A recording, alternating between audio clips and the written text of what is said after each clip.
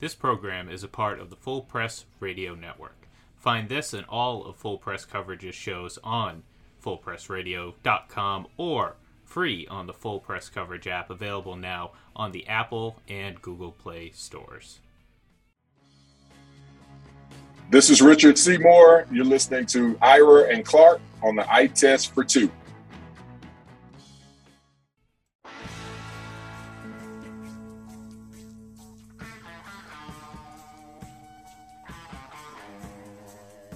Well, yes, it is Election Day, and Ira, I know you're off to the Caribbean, I think this evening, to celebrate your, 40th anniversary, wedding anniversary? 40, Clark, 40. Yeah, wow. They said, and Clark, every time I tell somebody about it, I get the same 3-word response. And I got to tell you, it's wearing on me a little bit. You know what the 3-word response is? Are you happy? She's a saint. Oh, she's a saint. There you go. They never tell her he's a saint. It never happens. Never happens. Because we already know you're a saint. You're the sage of Tampa. Hey, did you vote today? Absolutely not. Absolutely. Oh. What do you want me to vote for? You want me to vote for DeSantis? What do you want me to do? Nah, I don't want you to vote for Brady, Ian, did you vote today? I was just going to say, is Tom running for anything? Because if not, then no. No, we're 0 for 2 there. Well, I did, though it was only local elections here in Connecticut. Anyway, so before we get to today's guest, and yes, it's author Seth Wickersham who's going to join us, I'd like to get your votes on a handful of Hall of Fame related questions, both of you, Ian and Ira, quick ones. You good for that? All right, here we go. Okay, here we go. First one, first modern day player you'd put in Canton next. A, Tony Baselli, B, Richard Seymour, or C, Leroy Butler? My answer, D, Rondé Barber. D. Ian? I'm a little bit biased, and perhaps it was because he was our guest last week, but I'm going B, Mr. Richard Seymour. Yeah, okay. I think you're a little bit biased with that New England background. Okay, second, Von Miller. First ballot Hall of Famer waiting to happen, yes or no? I got to go yes. Impact player. One of the all-time pass rushers in terms of sacks per game. Von Miller, first ballot for me. Ian? I got to agree. 7 out of 9 seasons, double-digit sacks, 3-time All-Pro, 8-time Pro Bowler. I believe those are accurate, but yeah, I'd say so. Okay, let's whip through these. Most popular figure in Tampa, A, Tom Brady, B, Tony Dungy, C, Kevin Cash, or D, the Sage, Ira? Not even close. A, Tom Brady, but may not be after our guest spills all about Tom Brady. But right now, Tom Brady. Ian? I'm wavering between A and D, but my allegiances, according to the jersey on my wall, it's got to go with A. Yeah, I think it's a clean sweep there. Tom Brady plays past 45, yes or no? Not a trick question, Ira. Yes or no? No, he plays till 45, not past 45. Ian? 100% yes. And I might be a little bit biased. Okay, and the last one, the person most likely to present Tom Brady to the Hall of Fame. A, his father, B, his mother, C, Bob Kraft, or D, the guy with the Tom Brady jersey sitting behind him, Ian Glendon, our producer. I got to go with his father. And I'm interested in his relationship with Robert Kraft, and we will get insight into that upcoming on this show. Ian? I would love to be the option, but I'm going to throw a curveball out there. What if it's Bill Belichick? I don't think it's going to be Belichick, but we will now check with our guest for that answer.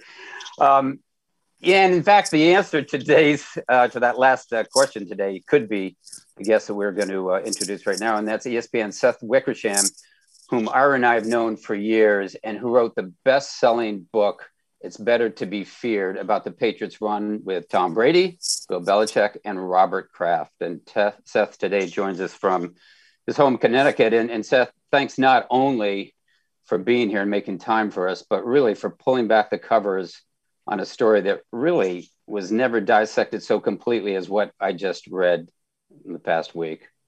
Oh, man, thank you guys. I've got all kinds of opinions on all those questions on the Hall of Fame. In case you guys just want to skip the book and just talk about that, I'd be more than happy to. That's for a later podcast, okay? We want to get to the book. First of all, I got to be honest with you. That book is so meticulously researched. My first and obvious questions are, how long did it take you to put together, and approximately how many persons did you consult? And the answer is kind of interesting because in a weird way, I've been working on that book almost as long as I've known you. I was hired at ESPN Magazine shortly after I graduated from college in 2000.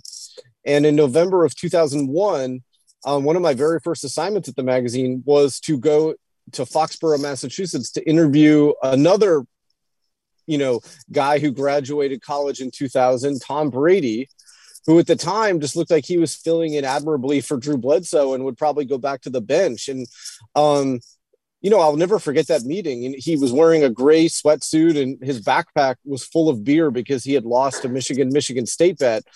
And we sat down at the old stadium. You guys remember that? It was like a high school field.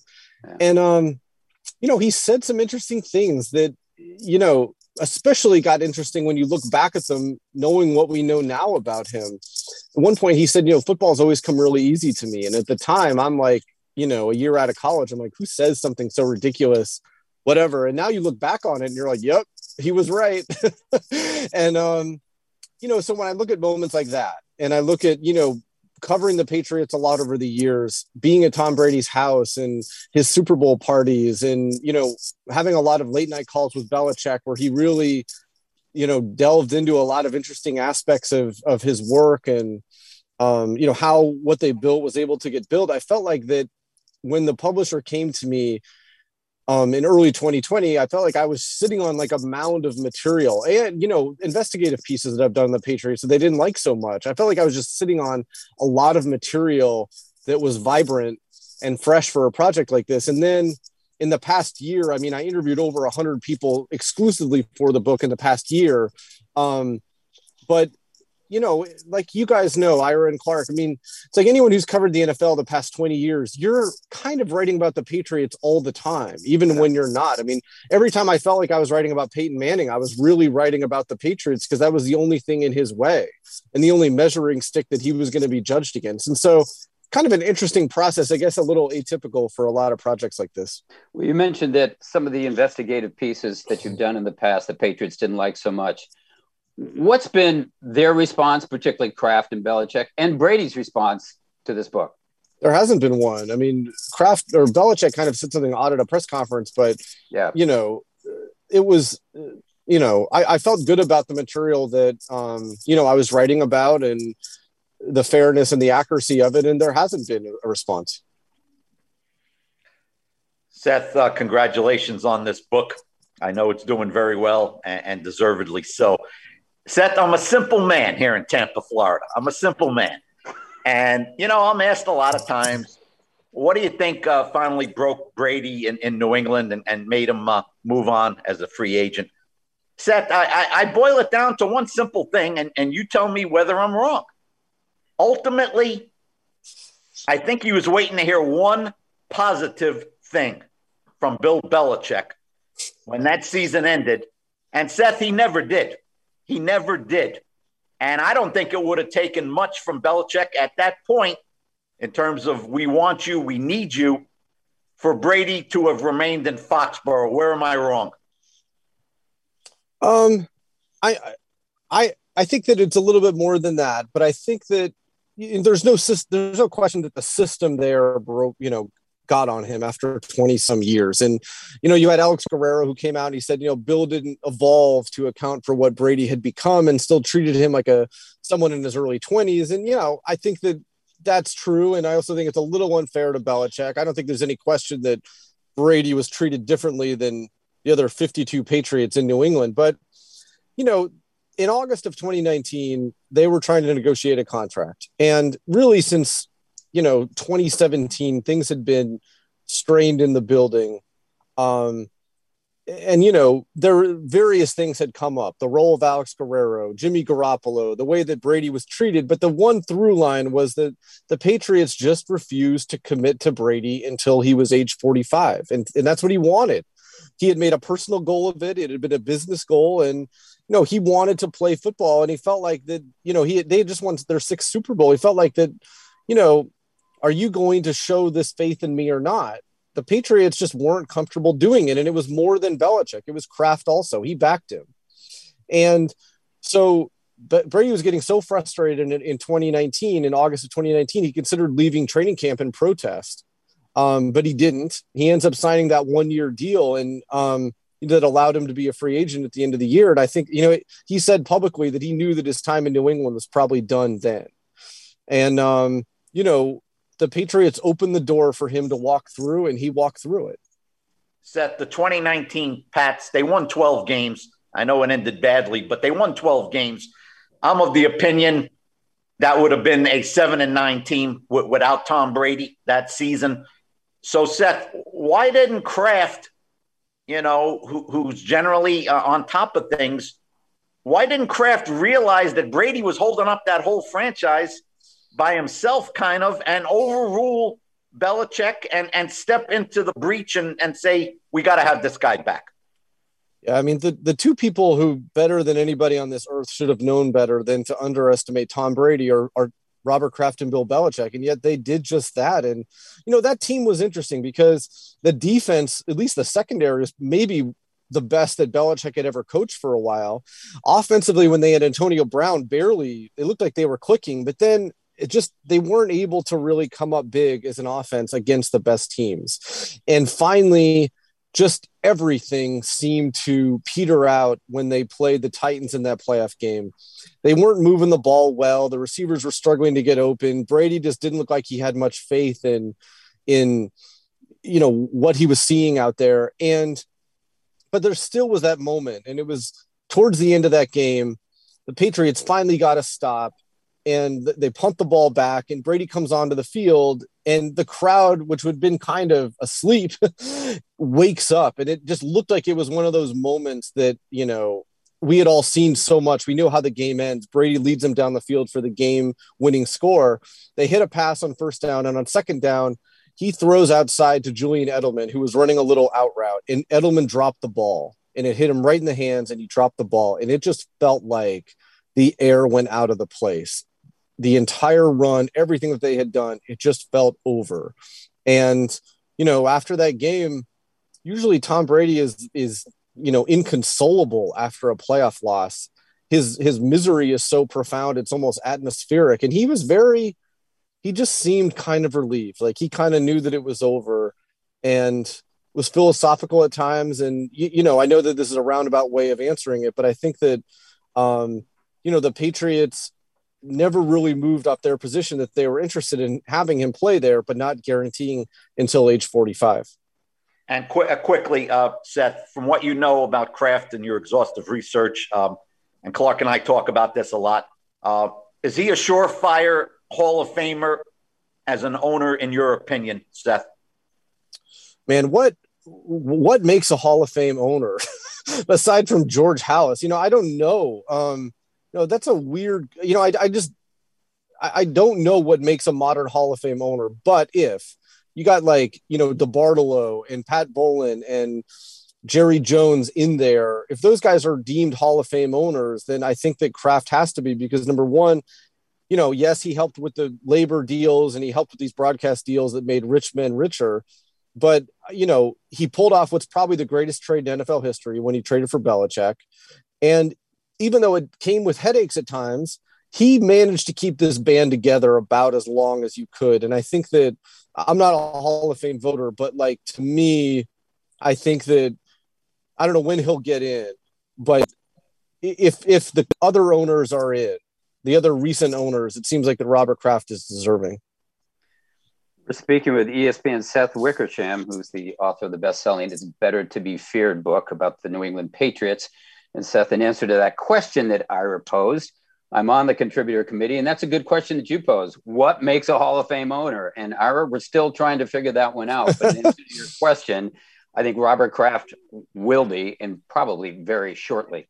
Anyway, I mean, it seems like that. It's like, what makes a Hall of Fame owner is the same thing that makes a Hall of Fame coach. You need a Hall of Fame quarterback. That's right. That's exactly right. And that's what's mentioned in that room sometimes. Like, oh, they won a lot of games. Well, is that on the quarterback or the coach? Well, how's the owner get credit for that?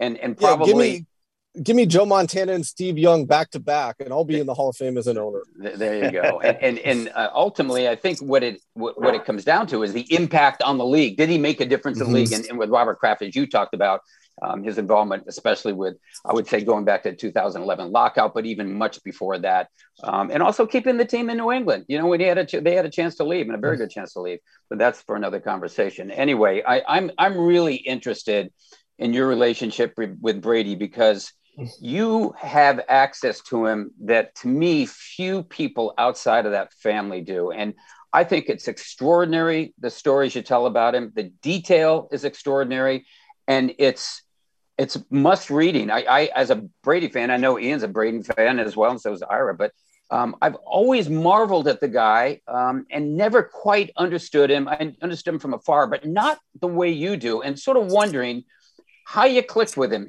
from that first meeting. You're the same age. You were a high school quarterback. He was a college quarterback. What clicked there that kept that going? And how do you get access that really no one in the media, to me, really has, maybe outside of Jim Gray?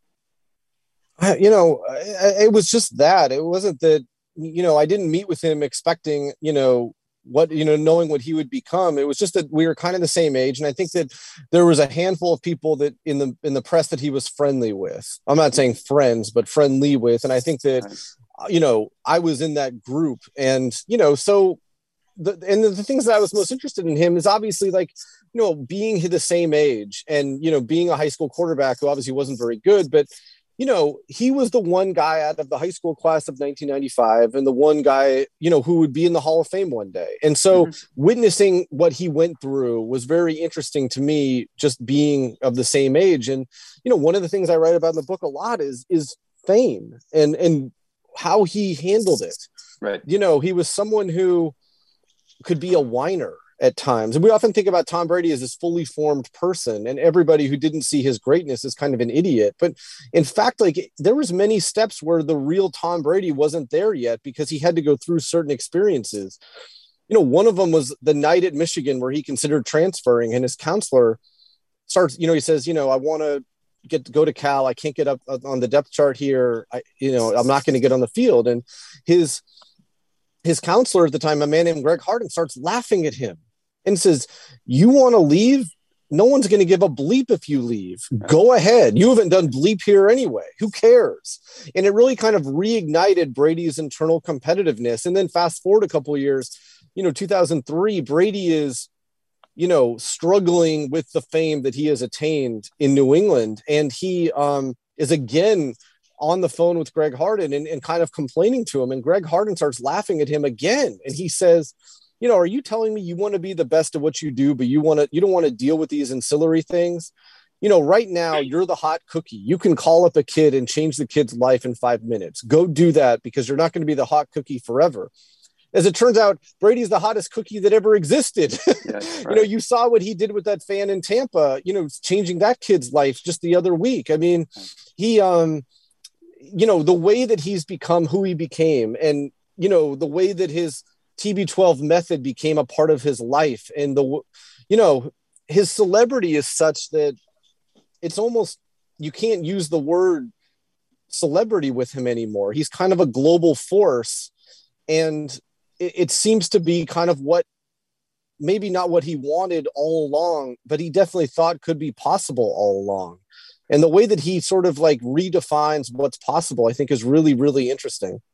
Well, as you mentioned in the book, and I think anyone, even from afar, could see this, is that insecurity seems to really drive him, always has. And yet I look at him now, and he's got a family. He's got 7 rings. As you mentioned, he's a global force, and he's considered the greatest quarterback of all time.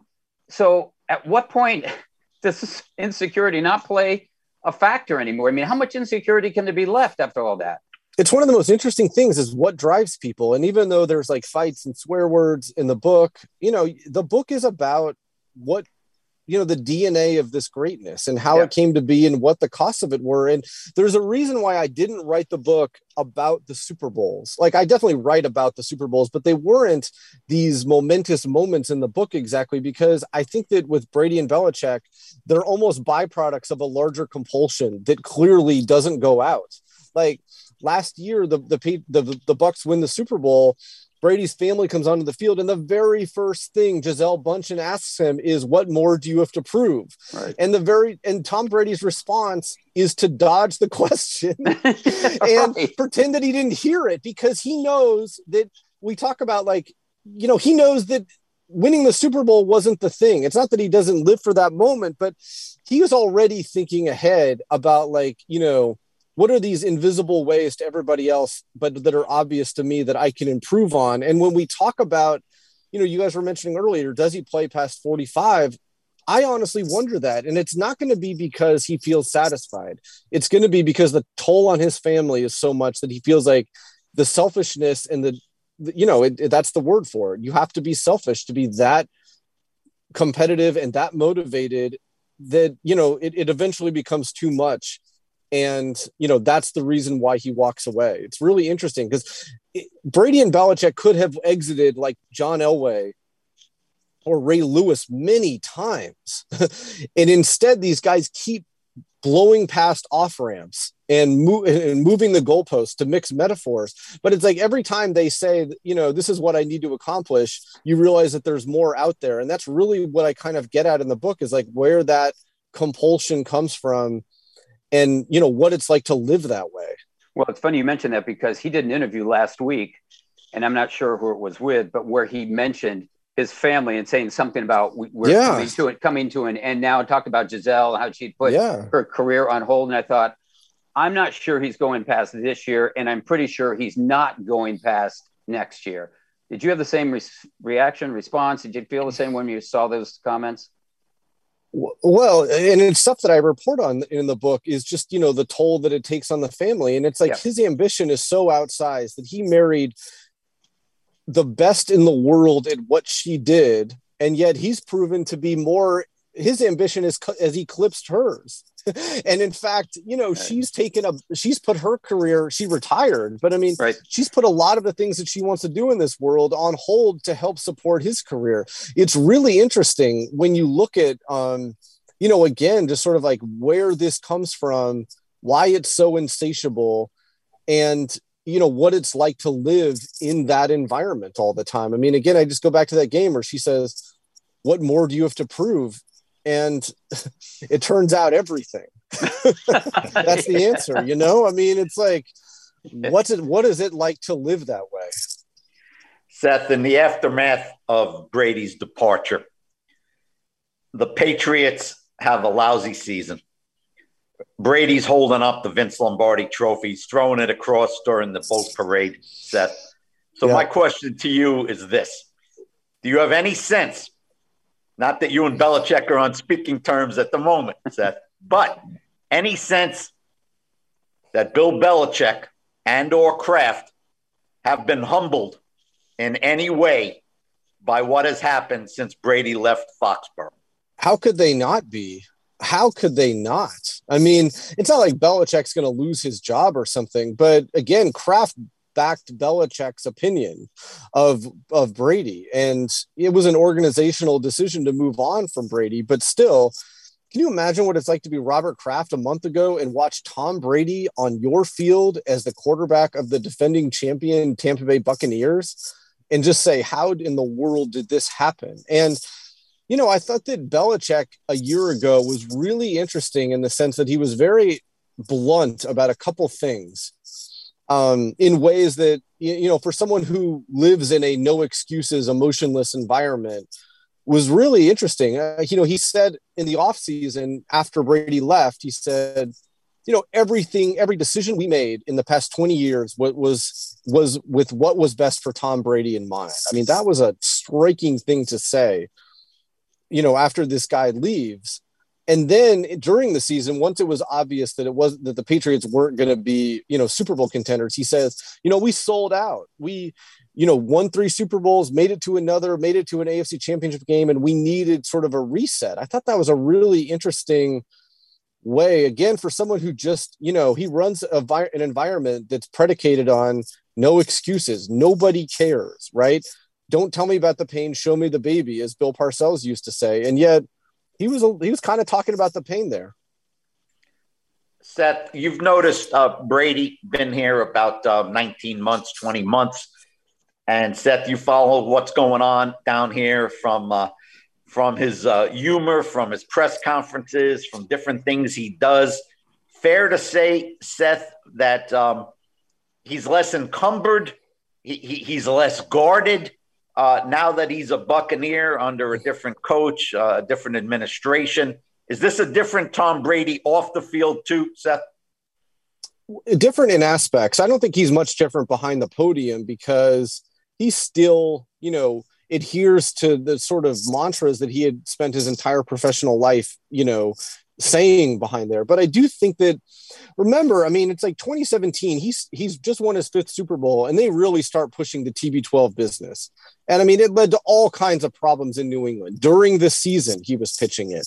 And, Belichick famously curtailed Alex Guerrero's access. And, then you look at his situation in Tampa, and, they just don't sweat that stuff. They sort of trust him to just, you can pitch all these products and do all these things and do these podcasts. And we just kind of trust that you will be, ready to go on game day. And I think that he did need something else. I report in the book, when Jason Light and Bruce Arians were trying to seal the deal with Brady around free agency, Bruce Arians said to him, I always give my quarterbacks leniency with what we do. And plus, you're Tom Brady. Like, that was an acknowledgement, like, dude, plus you're the best ever to do this. Whereas, like, in New England, it wasn't that they didn't, Bill Belichick didn't consider him the greatest ever, but he wanted more input. He wanted to be a little bit more than just the Patriots quarterback. And, he told Joe Montana, they ask my opinion, I give it, and then they go do their own thing. And here in Tampa, he's the quarterback of the team. He's the de facto offensive coordinator. And, he's a pseudo personnel executive. Alex Guerrero has a office in the building and got a Super Bowl ring. Those two things were definitely not going to happen in New England. And so I think that once New England opened the door for him to walk through, I think a lot of these other factors that he wanted for the remainder of his career, be really crystallized. And clearly he found a place in Tampa where he can be all of these things and be the quarterback of the defending champions. Seth, I thought it was brilliant marketing that when your book came out, and I'm talking about It's Better to Be Feared, came out, it was the week of the Tampa Bay New England game up here in New England. And that was a momentous event. The Red Sox were still going strong, I think, then, but that was what everyone was talking about, and nationally, locally, whatever. I'm wondering, from your vantage point, how meaningful that victory and that game was to Tom Brady. He didn't say much about it before. He didn't say a whole lot about it afterwards, but him, as I said, as well as anyone outside the family. How important do you think that was? Was that one of those things he had to prove? I think that it had to have been incredibly gratifying. Number one, because, both teams needed a win really bad. The Bucs had just been, clocked out in LA, and both teams needed a win. And I think number two is that, the Patriots came in not looking that intimidating, but they played Brady well. And we've always wanted, right? The Patriots don't open up their practices to the media. We have always wanted to know, what is it really like watching Brady and Belichick go toe to toe? And that game showed that Belichick also has his fastball also. They moved, it was a classic Belichick game plan where they let him move the ball a little bit, but they really tightened up in the red zone. Brady threw a lot of incomplete passes. I think there were one of four red zone trips that game. But then you just saw, as competitive as both those people are, you saw the resourcefulness of Tom Brady. In a weird way, the Bucs won that game because of his feet. He ran for a first down on that critical drive, and then he kind of bought himself a little bit more time to make a key throw on another third down. And, it took everything they had to win that game. And I think that, again, I think that it must have been gratifying for Brady on a ton of levels, but man, just as a football watcher and fan, it was really something to watch. I really enjoyed just that game, even though like I don't understand a tenth of the schematics that went into that game. I just appreciated watching those two people who kind of define their entire self-identity by their performance on the football field, how they went at each other. It was really cool, I thought. Yeah, no, I agree with you 100%. And afterwards, when he was interviewed, I thought there was a sense of relief from him, not maybe necessarily the game was over, but that the week was over and now we can move on. But he, to me, and I think to others, had demonstrated something, because in the face of one of the greatest defensive minds, he still overcame that with a not so illustrious performance, but the leadership is what comes through again and again. I want to also get to one other thing, which Ira and I talk about all the time, and I know Ian's interested in, and that's Deflategate. And you call it in your book the most farcical scandal in sports history. I tend to agree with you. I not only tend to agree with you, I definitely agree with you. I'm very outspoken on that. And I think Ira feels the same way. And I've spoken to people within the league office who feel, quite frankly, the same way. They didn't understand why we just can't get past this thing, but they couldn't. Why do you think that went as long as it did? I realize the two personalities, and you talk about, I mean, Brady, when he destroyed the phone, and all of a sudden Goodell going, "You're not going to do that to me," and I'm going to push back. And it just seemed like there were two immovable objects that just weren't going to budge. And it became an eyesore for the league. You're taking down the face of the league for what? A general knowledge of an error being out of a football? It just seems so insane. And I think what you said, the most farcical scandal in sports history, is absolutely dead on perfect. Yeah, I mean, I could give a really long answer to that, but I mean, a lot of it went back to Spygate, and Don Van Natt and I wrote a big story sort of in 2015 about that, and about, the investigation that Roger Goodell had into Spygate and destroying the evidence, Jeff Pash stomping the Spygate tapes into pieces in a Gillette Stadium conference room. The league, everybody around the league was like, why was the evidence destroyed? It did nobody any favors, including the Patriots. And it made it look like Goodell was complicit in a cover-up. Correct. And, it was a makeup call. And, an owner told me that Deflategate was a makeup call. All that said, they were deflating the footballs. I mean, when, the two ball boys were quietly let go from the team, nobody's heard from them since. Belichick reorganized the entire equipment department to make sure that there was compliance. The texts speak for themselves. All that said, it was ridiculous. Like, other quarterbacks brag about the tampering of footballs, Aaron Rodgers, these other guys. And, because there was all of these other things going on, the past Patriots breaking of rules, the perception that they were breaking the rules even more and that they had gotten off light for it.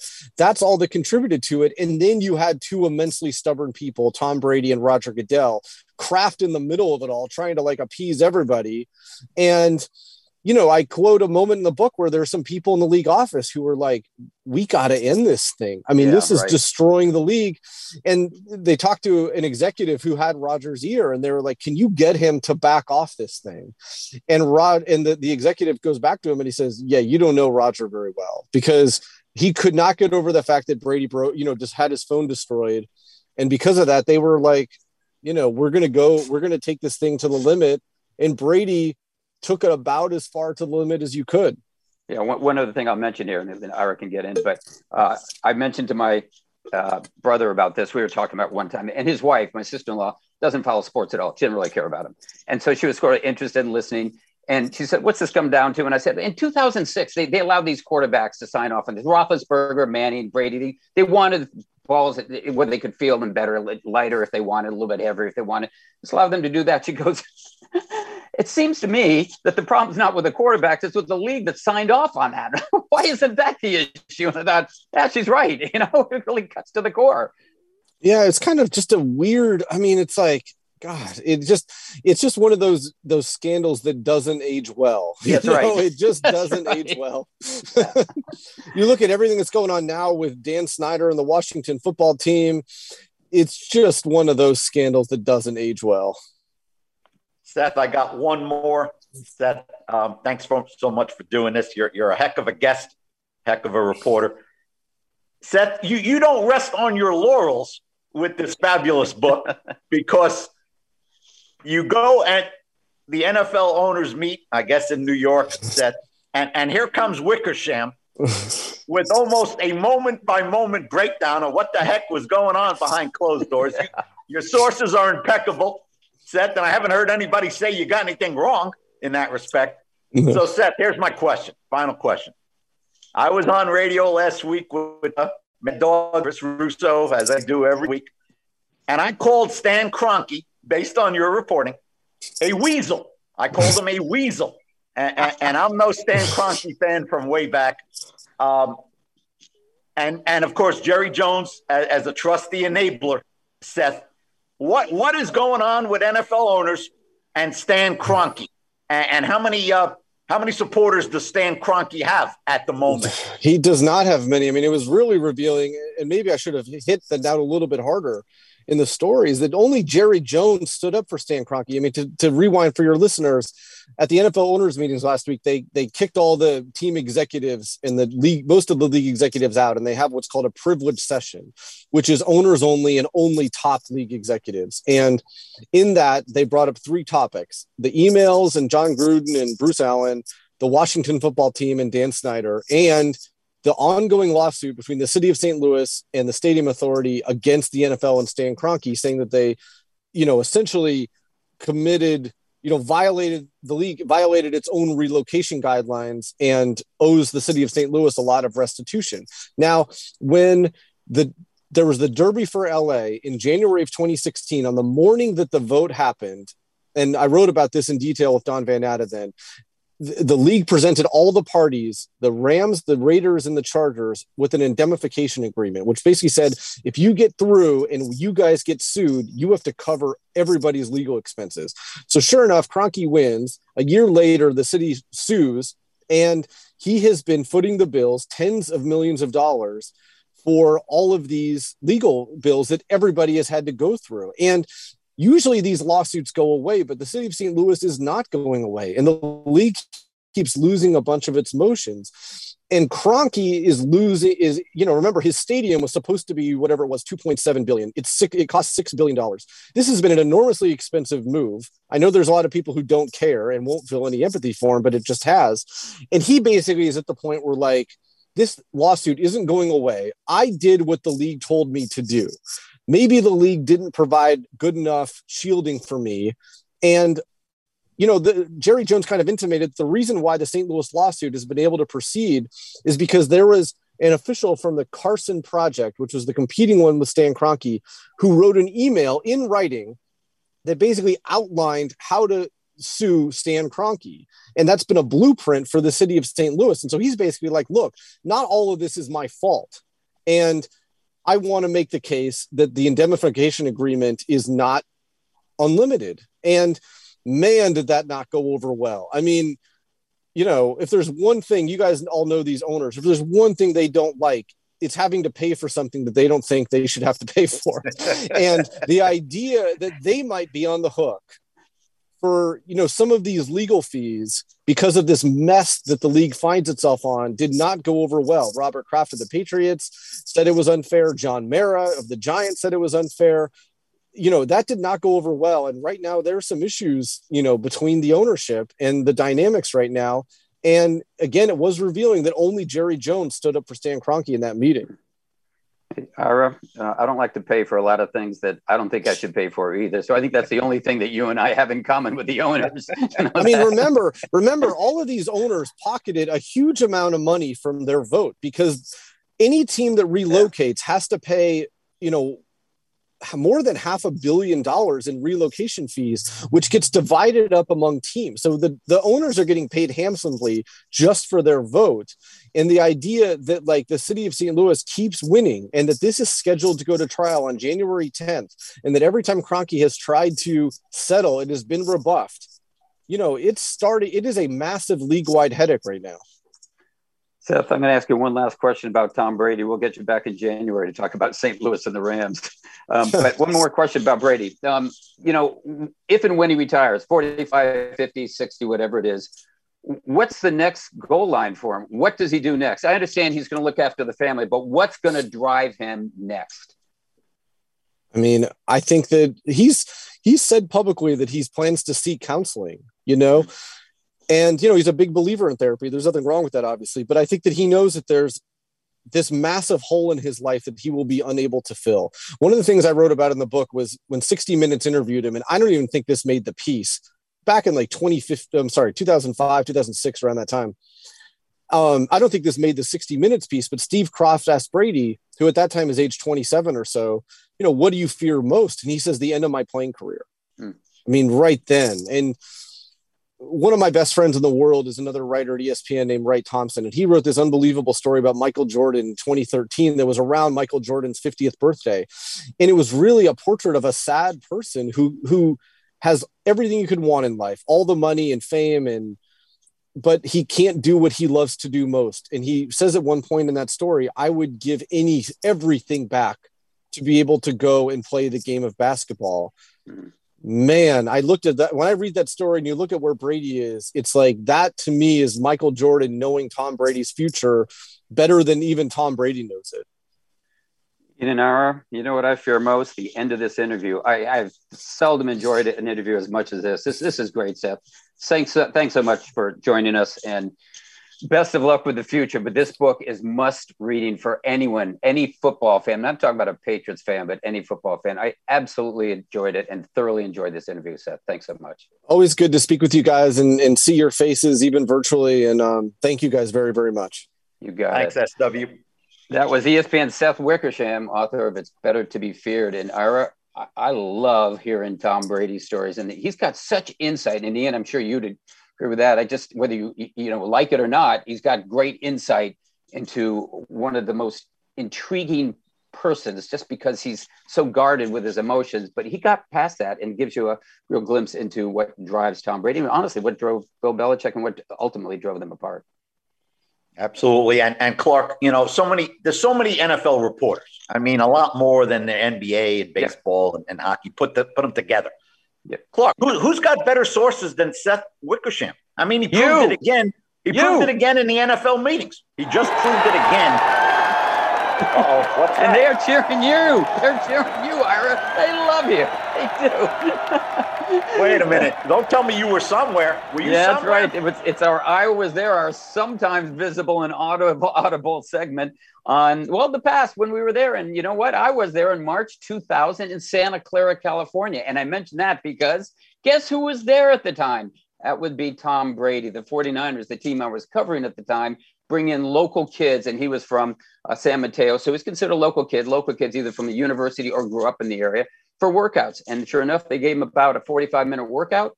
He left. They didn't draft him. Instead, they drafted two quarterbacks, Gio Carmazzi in the 3rd round and Tim Rattay in the 7th. Yeah, I think New England got the better of that deal. But the interesting thing to me was in the aftermath of that, I talked to the late Greg Knapp, who was the quarterback's coach who worked him out, and Steve Mariucci, who was then the head coach who worked him out. And they said, there's really nothing spectacular about the workout. As Mariucci said, if we only knew about the intangibles, what drove this guy, we might have acted differently. Well, yeah, it's 2020 afterwards, but you know what? Big mistake, Ira. If only that X-ray would show intangibles, Clark. That's right.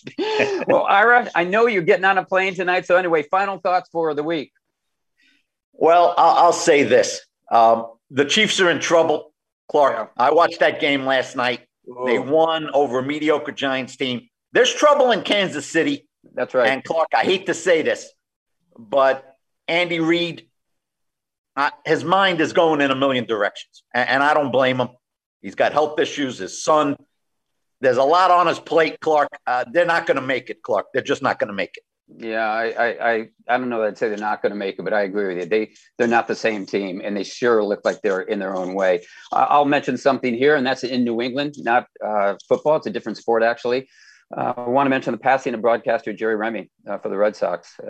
He died last week at the age of 68. I think it was 8 days removed from his 69th birthday. I don't know how much you know about him, Ira, but Ian certainly does. He was a good second baseman. He was a great analyst, and that's a big loss, not only for the Red Sox in New England, but for Major League Baseball. Anyway, that's going to do it. Remember, if you want to hear more of our podcast, just go to fullpresscoverage.com. You can pull down the podcast bar and click on the eye test for 2. On this day, I think that's one we'd elect, right, Ian? I agree. No bias.